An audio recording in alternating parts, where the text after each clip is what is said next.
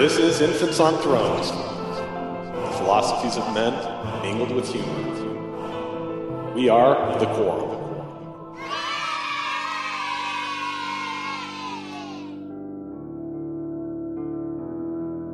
Welcome back to another episode of Infants on Thrones. My name's Tom Perry.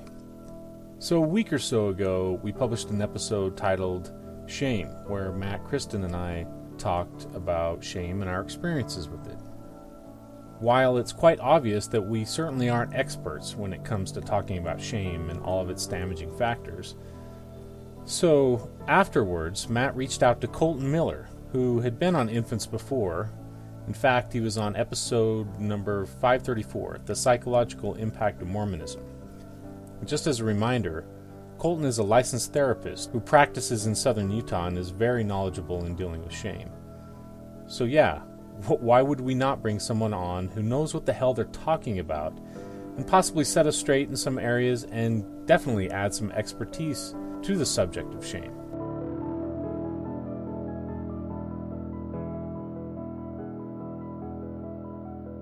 Anyway, hey Colton. So here's what I'd like to do, Tom. First of all, you don't know, I reached out to Colton a few days ago, actually a number of days ago, and kind of sent him a text about a thought I had after listening to him on the episode, because I wasn't on that episode that you guys were on, but I was so engrossed with it. And I was engrossed because as I heard Colton talking, he really helped just kind of adjust a couple things that I was able to integrate in my life. And the main was him really focusing on the concept of feeling, you want other people to be doing something that you see as being necessary rather than having preferences. And that just articulation helped me so much kind of put into perspective what was happening. And it allowed me to really take stock in my approach.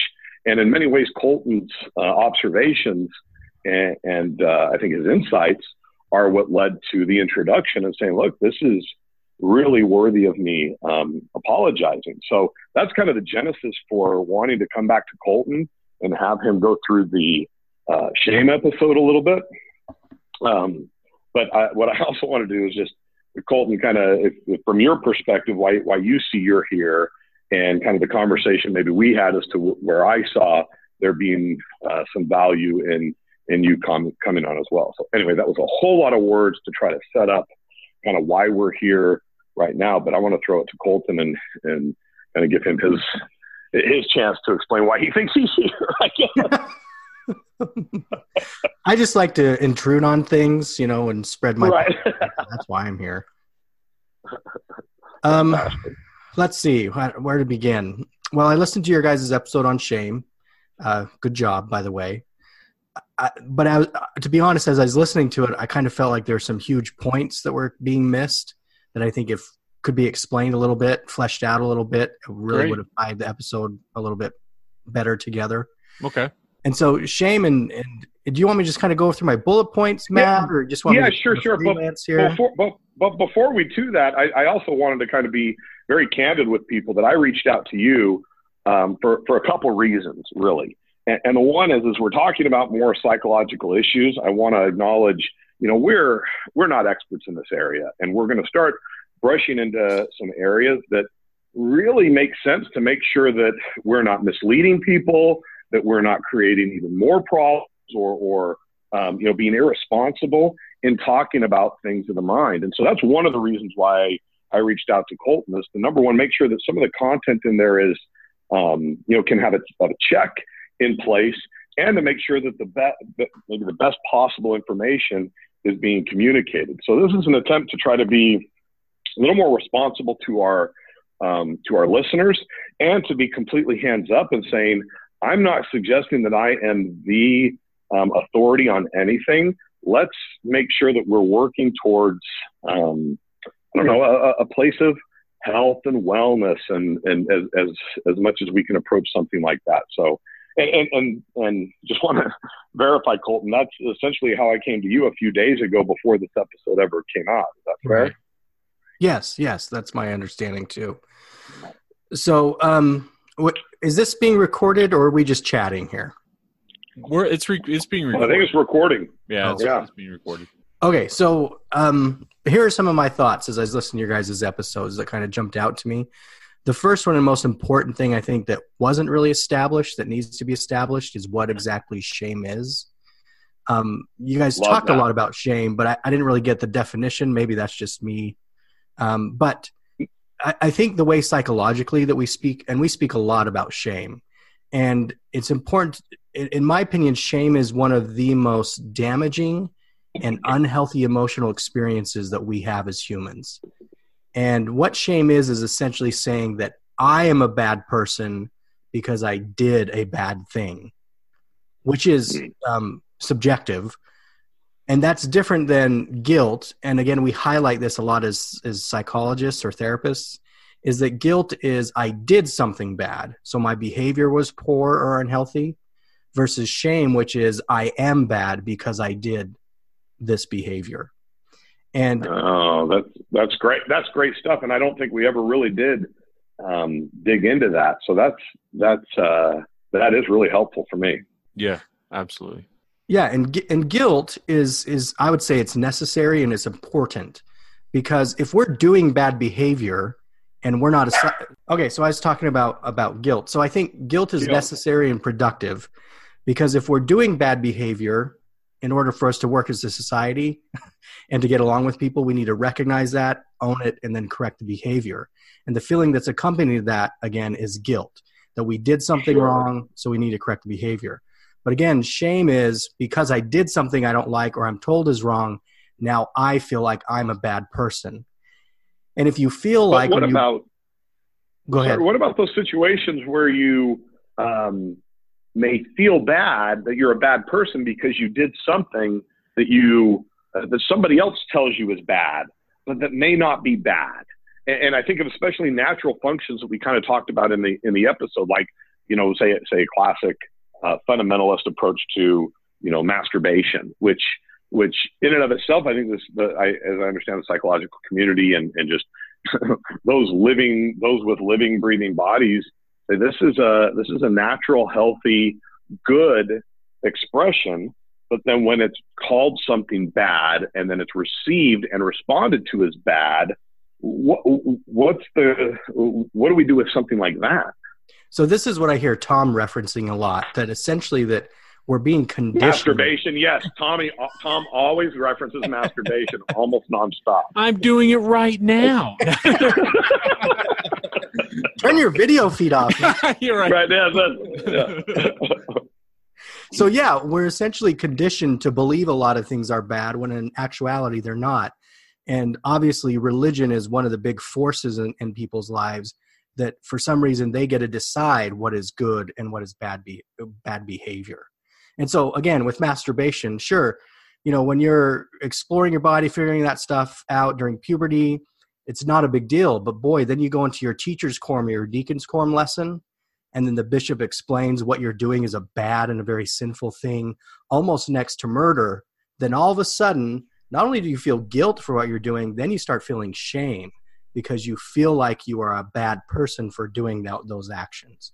So yes, we are conditioned to believe, and also through our parents, what is good behavior and what is bad behavior. The problem is, and this is what I talk a lot about with my patients, is when we assume or we attach what we do with who we are as people. We essentially attach it to our worth. Ooh, that's good. So if we do good things, then I am a good person. And if we do bad things, then I am a bad person. And that's what I talked about in the other episode, which is what we call human rating. Essentially, we're equating our actions with our worth as individuals. And if we're constantly feeling shame, well, that's going into exactly that internal core belief that we are worth less than other people because we're doing bad things, therefore I am bad. And if you're worth less than other people, then you start believing that you don't really have a good future ahead of you, you're a bad individual, and you should be punished for it. And unfortunately, sometimes that punishment ends up in suicide because there's so much shame on top of all that. Sure. So can you go into a little bit more? Because obviously, at least I'm getting the impression, thinking back to that original conversation, of the relation between guilt and shame, because there's obviously connections there. They're obviously somewhat related, but you made a distinction. The shame is almost always negative or is negative 100% of the time. And guilt can be used as in a positive way or as a motivating factor for, getting you back on the right track sort of thing. So expand on that a little bit. Yeah. So I believe that shame is never adaptive and never really healthy, because it leads to that core irrational belief that you are a defective, bad person. So again, shame is believing that I am bad because I perceive that I did something bad. Where guilt is, if we steal something, society has determined that that's not okay and that we need to repair that.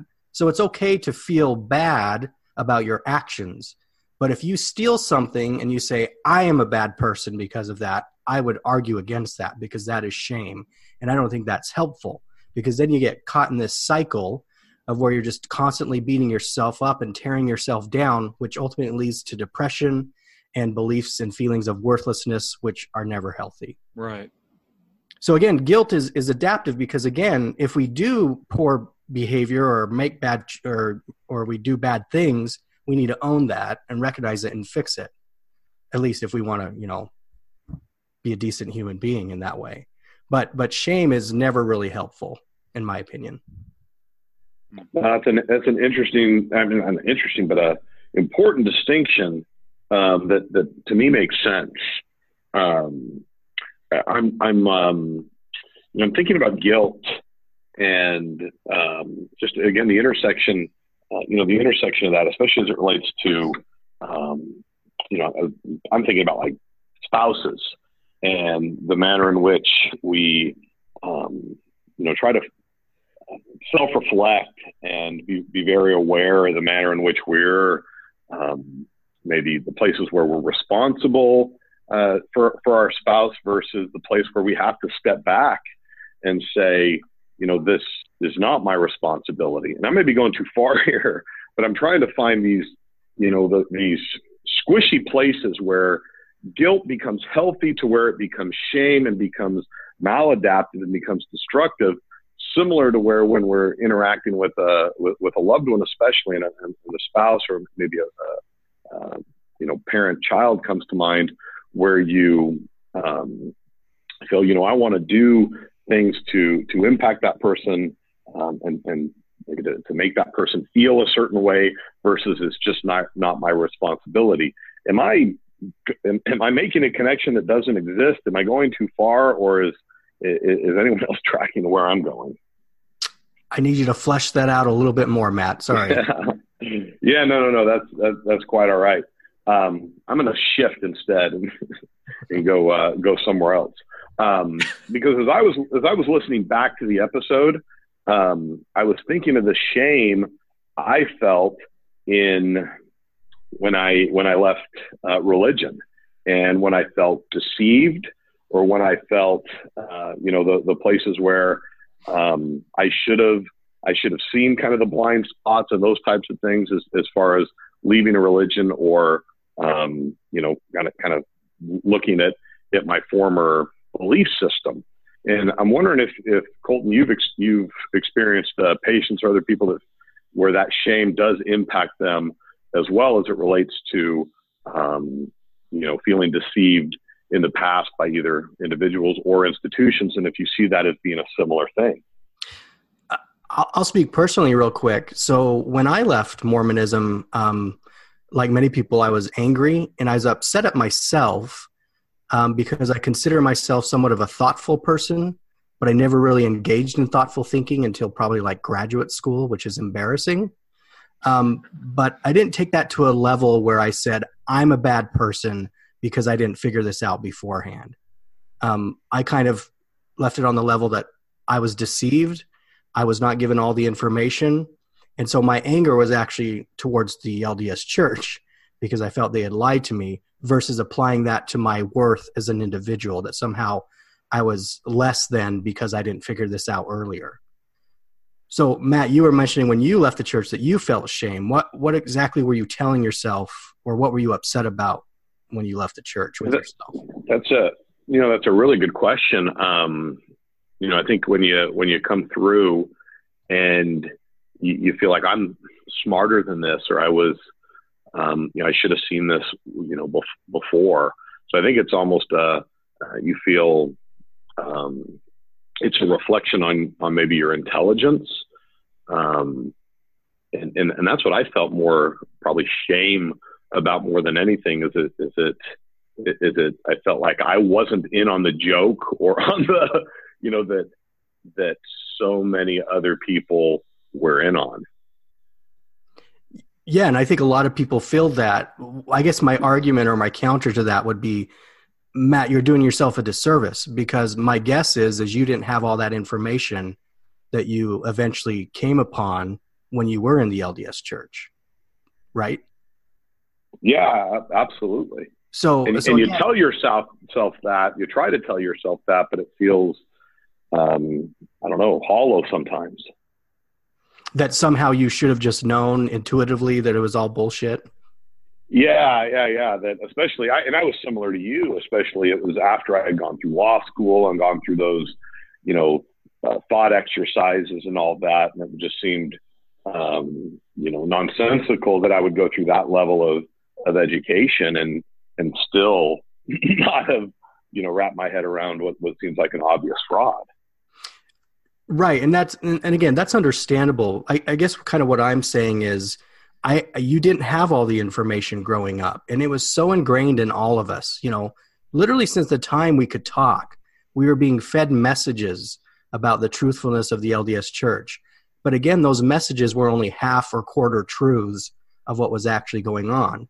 And when you're conditioned and essentially brainwashed over and over and over again, and you don't have all that information, I mean, to me, it makes a lot of sense why it's difficult or people don't leave, because they just simply don't have access to all the data that they need to make a real educated decision.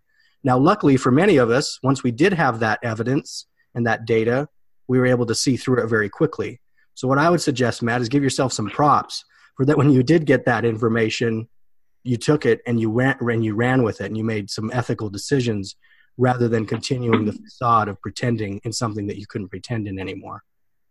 Right. Now, see, now I'm thinking about this real angst that sometimes happens where even with that perception, you feel though less than as a person. So the shame maybe comes in, there's this conflict of, I feel proud. I feel those things that you're saying about leaving the church, but yet I feel maybe like it is a reflection on me as a person, especially because of the manner in which my folks treat me, or their manner in which, my neighbors treat me. And depending on the culture, there's this interesting conflict of both feeling that internal, maybe, hey, yeah, this is real, but yet I feel less of a person, or I feel like this does impact me as an individual because of all the different people that are maybe really do have that view of us. Can you speak to that at all? Yeah, I mean, so obviously when others are disappointed in us, then we have to do this self-reflection of, wait, am I doing the right thing here? Am I heading down a track that I shouldn't be, because these other supposedly intelligent people are not okay with my behavior? So what does that mean about me? Is that kind of what you're saying? Yeah, I think so. And really right now, I'm really trying to go back into what I was feeling, a number of years ago. And when you said that, I acknowledged that, but there was this, kind of leftover of still that feeling that maybe it does impact me as a person, or maybe this is a reflection on who I am, because so many people that I value seem to be reinforcing that idea in a manner, even if it's subtly, and it's in the manner in which they don't talk or they don't interact, and all those real subtle things that I think the ex-Mormons experience. So essentially, they were shaming you in a public way, right? They were treating you differently, and you bought into that. And what I mean by that is you assumed that because these people that you loved and cared about or used to respect you or whatever were now treating you differently, you bought into the idea that meant that you should feel ashamed about something. Yeah, I think that's right. And again, what I would argue is That's not, again, shame is meaning you are a bad person. And obviously that's not true. So let me dive in a little deeper, because it goes to this core belief that because I'm behaving poorly and I'm going against the grain, that therefore I'm the bad person, right? And that's what the LDS Church does. It's this victim blaming. It's kind of this gaslighting. It's this constant idea that if you leave the church, you're the problem, or you're sinning, or you're offended, right? And so they want to shame people into believing that they are the problem and not the church. And again, we buy into that because, again, like you were talking about, Matt, when all the people we love and we care about started treating us differently, we naturally go, okay, what am I doing wrong? Or what's wrong with me? Why am I being rejected by these people? And this is why shame is so damaging, because it goes right to that core belief that I am a bad person and I am defective. And if I am defective, again, that can lead you to isolate yourself and not want to burden other people with your defectiveness. And so you feel like you are some sort of a cancer or something that you need to be eradicated. And that, again, so that to me is why shame is so damaging, because it goes right to the heart of that core belief that you are worth less than others because of either your behavior or how they're treating you. Right. In that case, so you're talking about the shameful behavior, either it could externally imposed, or in some cases it really is externally imposed by family, by other people out there. But then when we internalize that and we allow that to take hold, we turn that into shame, which is maladaptive, and it causes those destructive behaviors. Did I articulate that fairly? Yes. Yeah. And to go on a little bit more, we naturally as humans, we want to belong, right? I think that's pretty universal. And so when we leave our tribes, we're all of a sudden on the outskirts and we're being looked at funny now, and people are talking about us behind our backs. And so naturally we're going to go, man, do I really want to leave this tribe and go this alone? Because that's a scary thing, because we survive better when we're in groups, right? When we're in our tribes. But when we leave our tribe, we go off alone. That's scary and traumatizing in itself. But then we add on the public perception of our former tribe of trying to shame us into behaving like they think we should. And of course, we're going to do a reflection about that, and we're going to think about it, and we're going to feel different things on different days about it. One thing to take this another quick direction about feelings, and this might, coming from a therapist, I think this is really important to understand. We have all sorts of feelings and emotions, right? And our feelings and our emotions are, I dare say, perfect. And what I mean by that is they are what they are. We really cannot choose what we feel. We cannot choose what emotional experiences we have. However, as a cognitive behavior therapist, what I do believe we can do is have an influence on the intensity of the emotions we feel by the thoughts that we have and by the behavior we commit. So in therapy, a lot of time what we're doing is I'm not trying to change people's feelings. What I'm trying to do is help them reframe some of their thoughts into healthier thinking patterns, so that will in turn affect their behavior and affect the intensity of the emotions they experience. So I just did this with you really briefly, Matt. I therapized you, sorry. But I tried to help you reframe. I think I was pretty willing, Colton. I won't even charge you for it. So I was trying to help you kind of reframe, when you left the church, and instead of just going with the feelings, because feelings are misleading. And we need to be, in my opinion, it's more important that we are logical and rational than just believing whatever our feelings are trying to tell us. Because again, feelings are not a good denoter of truth. And this is evidenced easily by church stuff. How do we know the church is true? Well, you pray about it and you feel good. Well, there's lots of evidence to show that we feel good about a whole lot of other things that may or may not be true. And so what I'm saying is, again, feelings are great. They are there. They are valid. But when it comes to decision-making and behavior engagement, I really believe in checking in with our logical, rational brains instead of just going with our feelings all the time. So how does one do that? Does that take time? Are there techniques in order to not let those feelings really just take control? Yeah, I mean, that's a lot of, I think, what therapists are trying to help people do is, I mean, and there's different approaches to this, but, one might be, we can just acknowledge our feelings, identify them, kind of observe them, kind of as a passive observer, but not let them control this.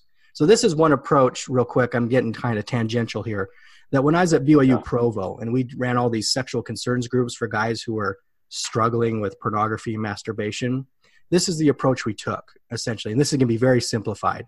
But the idea is you can feel these intense, unwanted emotions such as hunger or boredom or loneliness or horniness, etc. And just because you feel those things doesn't mean you have to run and eat something or run and hide or run and look at porn. That you can learn to sit with these difficult emotional responses, observe them, and then after you sit with them and experience them, then you can decide what you want to do with that, rather than just being impulsive and being directed by your emotions. So I'm horny. Oh my God, I got to go run and watch porn. No, you can be horny and learn to sit with that without engaging in supposed unhealthy behaviors. Same thing with hunger. I can sit here and be hungry, but I don't need to go sit and binge eat a whole bunch of brownies just because I'm hungry. I can experience hunger. I can learn to sit with that. And then after 10 or 15 minutes, I then can decide what I want to do next rather than acting out of emotional impulse. It almost sounds like you're kind of teaching different ways or methods for people to become more self-aware about things. Take a second to think about what you're doing, analyzing things. I don't know. I think a lot of ex-Mormons kind of go through that because of the identity crisis that they go through. It might be just something that just naturally happens. I don't know, but I mean this is a hard thing to accomplish, to become that self-aware, to like course correct in the moment. That is a hard thing because there's so many habits, there's so many sort of things that you're fighting against that I'm sure you're aware of that, like just as Matt was talking about it, I'm kind of, visualizing in my own history, in my own mind about my own struggles with shame in the past. And I didn't feel like it could be corrected at all, because if I felt shame in the moment, like you're telling me that if I think about it a little bit more and think about what the irrational thoughts are that are coming into my mind and that it's not real and whatever, like it feels real to me. So it is real. And that's all that matters. So I don't know. Yeah, no. So yes, obviously what I'm trying to explain here is complicated and it takes it takes some practice and some work. But let me ask you this real quick, Tom. So I don't know if you drink alcohol now or not. I don't. Okay. I got to think of another example that's not even. Okay. I drink his for him. Yeah, Matt does. Well, let's just, how about like a sinful thing? A sinful thing. Well, I mean, it's like you swear now. Okay, that's pretty evident. Yeah, I swear, don't go to church. Okay, did you swear the same as you did now as when you went to church? No. Okay, so let me just ask you this real quick. When you were actively LDS, if you had been told the message by J. Golden Kimball that it's okay that you curse, that you don't need to feel guilty about that even Jesus cursed, do you think that would have changed your feelings about it? Maybe. I don't know. I mean, I was aware of J. Golden Kimball. My dad used to quote him all the time, like, well, I don't need to stop my swearing because I repent too damn fast. So, I don't know, man. This might be a bad example, but if the prophet, like Gordon Hinckley, I don't know when you left the church, but if Gordon Hinckley got up in conference and said, you know what, everybody, swearing is okay. We don't need to worry so much about that. If you curse, I promise God's cool with it. Yeah. Would that have had an impact on how you felt about if you would have cursed? 100%. Yeah. So that's all I'm saying. I think what we tell ourselves about our behavior or events we're going through has a critical impact on our emotional experience and on our behavior. Okay. And to come to those on our own is quite difficult, as you were highlighting.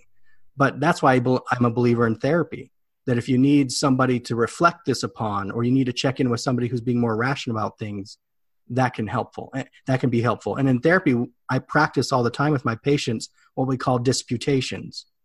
So rather than just believing you're a bad person because you cursed, let's dissect that a little bit and see what else it could mean or what else you could tell yourself about cursing other than you're just a bad person. So again, it is complicated, but it can be done.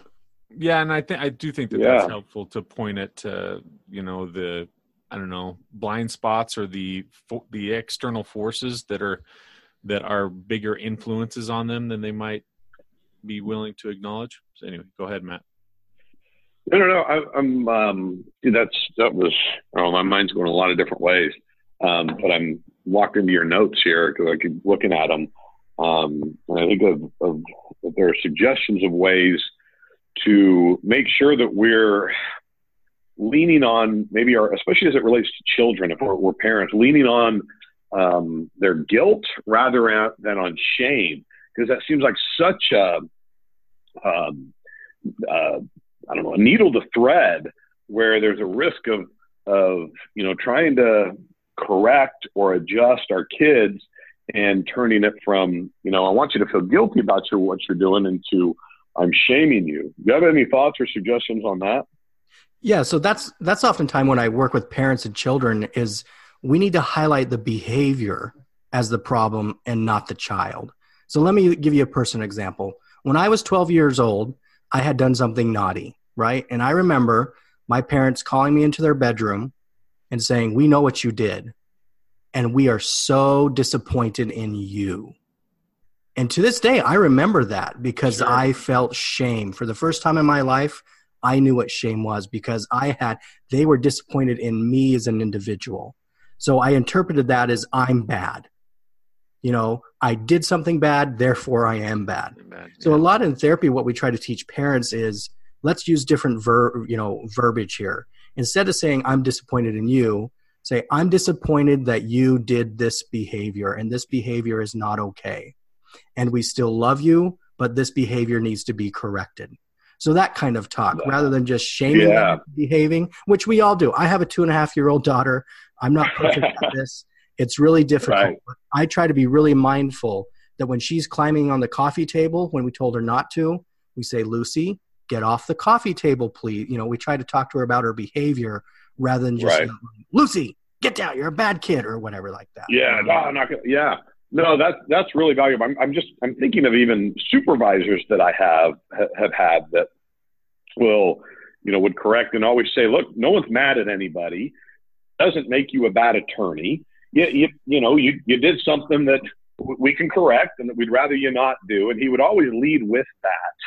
And just in retrospect, a reminder of how, I don't know, just how responsive I was to that in that context, and how it may be helpful to always think of that concept as it relates to our kids, because fuck, our kids, if we came from a Mormon church, have already got enough built-in shame that the more we can reduce it by using these techniques like you're talking about, it seems the better off. You talk about humiliation versus shame and kind of the distinction between that. Can you flesh that out a little bit more? Yeah, so it's pretty basic, but shame is the personal individual experience. Like within myself, I feel like I'm a worthless person because I did this. Where humiliation is the public display of that. So that's when other people have figured out your behavior and they publicly kind of acknowledge that or go after you because of that. So again, shame is the personal experience and humiliation is a manifestation of that in a public setting. So like the Scarlet Letter or on Game of Thrones, when they make I can't remember their freaking names, but they sit and yell shame, shame, Cersei. Shame at her. Who? Sorry. Cersei. That was Cersei, yeah. Oh yeah, Cersei. So that's them humiliating her. That's them trying to publicly shame her, right? And that's powerful. That's really powerful. That's the same thing as, when you can't take the sacrament because you're unworthy or whatever. How shameful of an experience was that for people? That other people are, oh my gosh. That's what you're assuming. They're watching you. They notice that you didn't take the bread or the water. And so again, the assumption is, well, I'm a bad person. I'm doing bad behavior. I mean, what an awful medieval thing to do to people to try to, it's a Scarlet Letter is all it is we're going to publicly shame and humiliate you into behaving.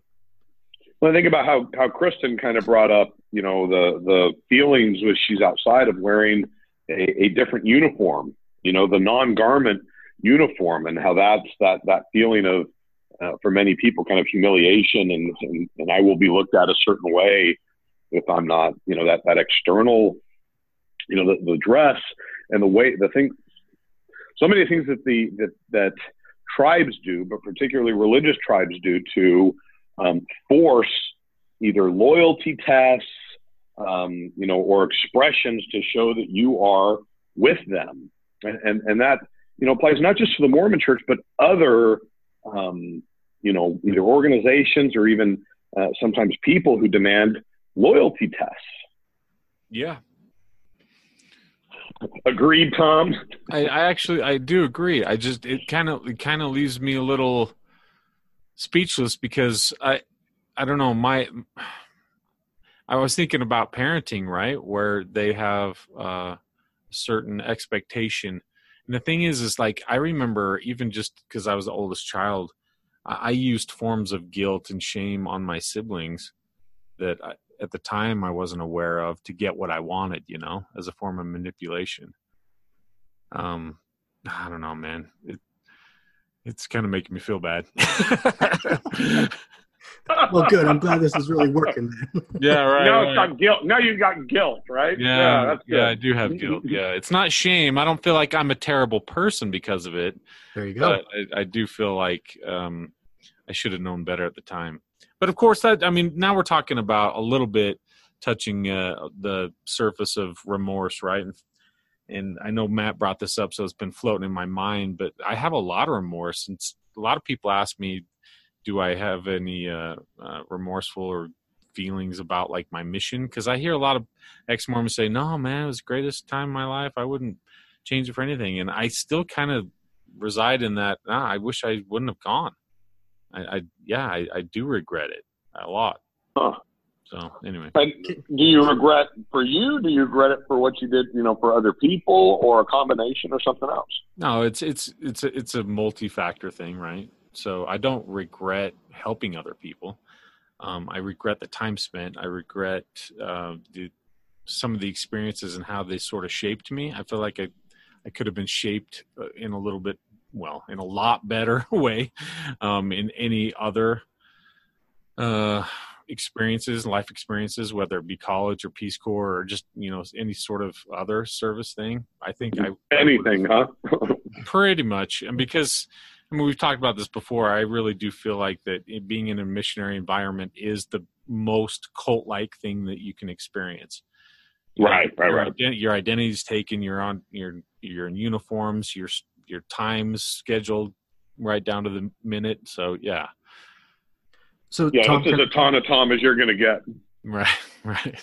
So Tom, can I ask you? So obviously you're reflecting on your mission experience now, where you're at in life now. Yeah. And so, the saying, hindsight is 20/20. Of course. But when you were in that mode in life, you didn't have all the information you have now. You were just doing what you thought was right. Is that fair to say? Yeah. Well, yeah. And expectations, and yeah. Yeah. You were just doing what the tribe told you to do. Mm-hmm. With a promise of a really hot wife when you got back or something. I don't know. Is that in the back of your mind? Probably. Scored on that one. It didn't feel like the carrot on the stick to me at the time, but yeah. Yeah. So I'll reflect real quickly on mine. Is that all right? So Sure. I went on a mission. I went to Haiti, and I don't know if, people know a whole lot about Haiti, but it's a fourth world country. And when I went, I was stoked because it was a unique mission. It was a foreign mission. Sure. I'm just a dummy from Idaho trying to go out and save the world, right? Right. But, my mission was critical for me in my faith transition because, it took me out of Southeast Idaho. I was exposed to a whole nother culture, a whole different way of life, people literally dying in front of me, coup d'etats while we're there. I mean, Wow. it was, there were a lot of, we don't need to get into the details, but as I reflect now, I have serious regrets about things that I said to people. Sure. That I actually had the gall to look at a single mom who lived on less than $1 a day, and essentially tell her that if she didn't join my religion and pay 10%, her and her baby weren't going to make it to the top VIP heaven. So I regret that, and I feel some guilt over that, but at the same time, I don't feel shame because I was just doing the best and what I thought was good at the time. Now, would I ever go and do that now? Hell no. Of course I wouldn't. In fact, I try to do the opposite in many ways of save people from religious ideology and cults. But again, so hindsight is 2020. Shame and guilt will always play a role in all of us. You know, we're never perfect at that. But what I'm suggesting is that's okay. Just because we do bad things again, that doesn't make us a bad person. And when we get into that dichotomous thinking, it can be really damaging. And so this is going against a lot of what we're raised to believe. And I know it's kind of a philosophical point, but the idea that there is no such thing as a good or a bad person. And I know that's really hard to grasp onto that for a lot of people. Well, yeah, because a lot of people have been believing that their entire existence, you know, that I'm this bad person, you know, just putting on this phony front of I'm going to pretend like I'm normal or that I'm getting by as a good person. But deep down inside, anytime they close their eyes, there they are, that bad person. Right. And in therapy, what we try to do is follow the logic of this. Like, how do we determine if somebody is good or bad? Right? Like, what makes somebody good or bad? Well, it's pretty subjective. I mean, if we ask the Mormon church, well, if you drink coffee and you don't wear your garments, you're going to hell, essentially. Or if you're gay. Oh, well, yeah. Heaven. You know, okay, so this, boy, now you got me on a tangent. Or maybe on the main road. The shame factor. Okay, so Utah has the highest rate of youth suicide in the entire United States. That's a pretty well-known statistic. Right. Why is that? Okay, so we're doing research on this, etc. But it seems to me there's some pretty obvious anecdotal evidence that suggests that it's because when LGBT youth particularly commit suicide at higher rates than straight youth, it's because they no longer fit into the tribe. Yeah. They are scarlet lettered, right? Yeah. They feel isolated and they are rejected and they feel ashamed of who or a major part of who they are. Yeah, because of who they are actually prevents them from getting back into that box that the church has set. Well, Exactly. And now you've conflated what they've done to who they are when you deal with the gay issue. So you can't ever say, no, this isn't a reflection on who you are. This is just what you do. Right. And that to me stinks up as this, what makes that position so from Satan. Damaging. Yeah. From Satan. Yeah. So again, so a lot of these church lady in it there. So a lot of these LGBTQ youth, I mean, obviously they don't fit the mold anymore. Right. They're different. They're not part of the tribe. And they're constantly hearing these messages from conference or church leaders or whatever. Right. That who you are is not okay, essentially. Yep. And therefore, anyway, so we could go on about that. But the shame plays a huge role in the suicide rates, particularly in Utah. Yeah, it does.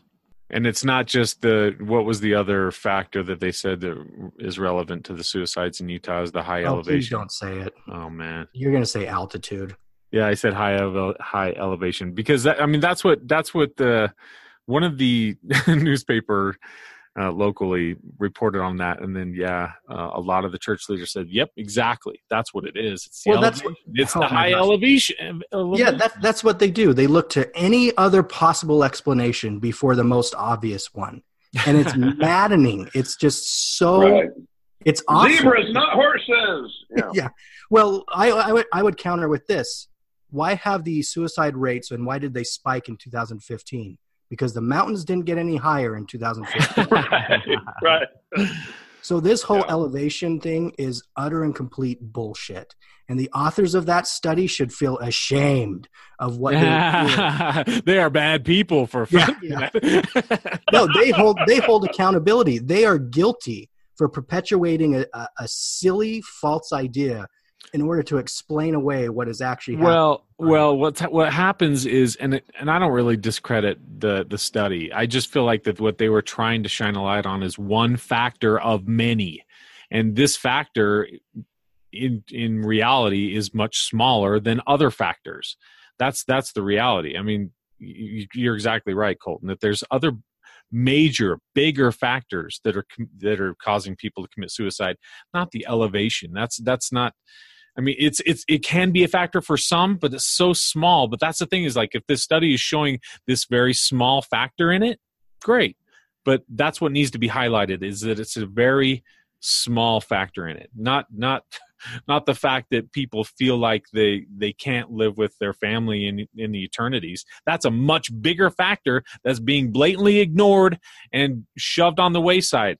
And that's tragic, and that's a problem. And the problem is too many, the church's reputation is on the line. So that's where the church is like, we can't go there, because now we're talking about our doctrine being damaging, and that's going to hurt our reputation, and no, we can't go there. And of course, we don't offer any apologies, right? Of course not. We're never wrong, right? So yeah, I mean, Tom, you're talking about basic research methods. Correlation is not causation. Right. I bet all of those youth who have committed suicide, I bet they all drank water as well. And so, sure. Again, just because there's a relationship, it's not causal.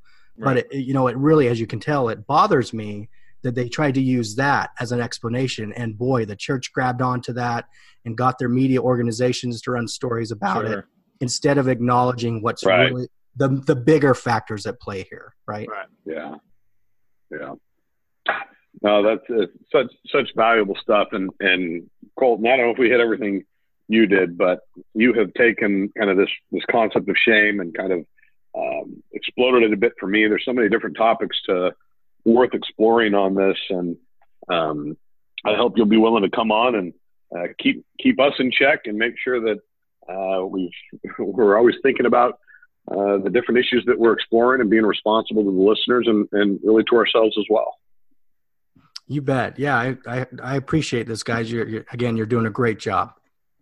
Well, thanks. I mean, talking to someone who actually is in it, we're just a bunch of yahoos. We're just, well, at least I am. I'm just speaking from my experience in the, I don't know. I could, in this journey of becoming self-aware, sometimes I get really discouraged about it, realizing how difficult the path is to changing my behavior. But when you make those incremental steps forward, it's really beneficial. My life has really taken a big turn forward. It's not just my life, but like my relationships with my spouse and my friends and my family.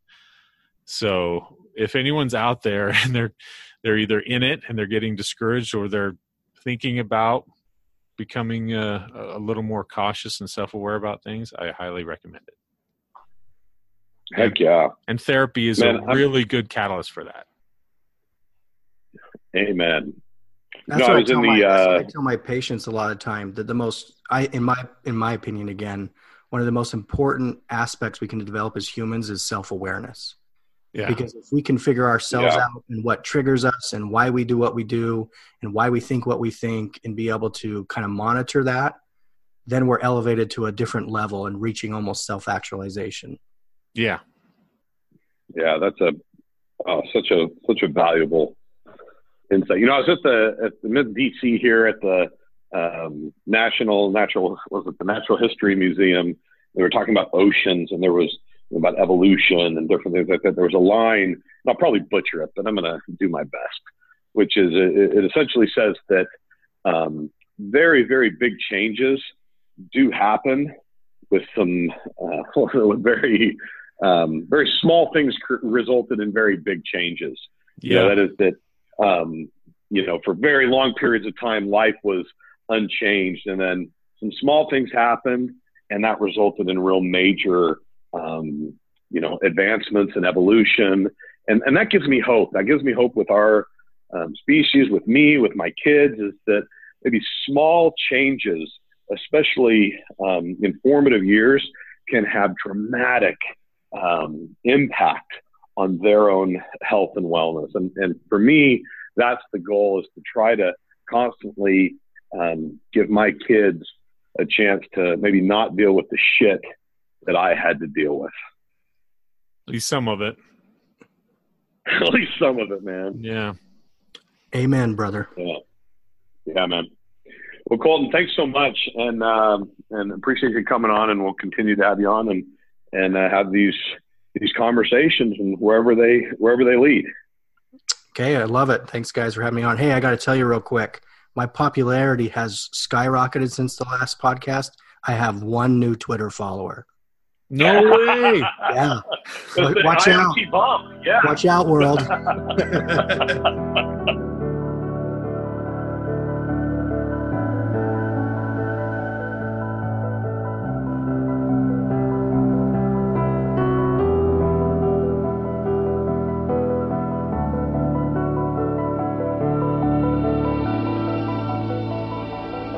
Hi, this is Hillary. Matthew, Brian, Carol, Keith, Ashley, and I like to play bingo online while listening to Infants on Thrones. You can comment on this episode on the website, infantsonthrones.com. And if you really like what you hear, give the Quorum a 5-star rating and write a short review on iTunes. I did. I did. Anyone for the closing prayer?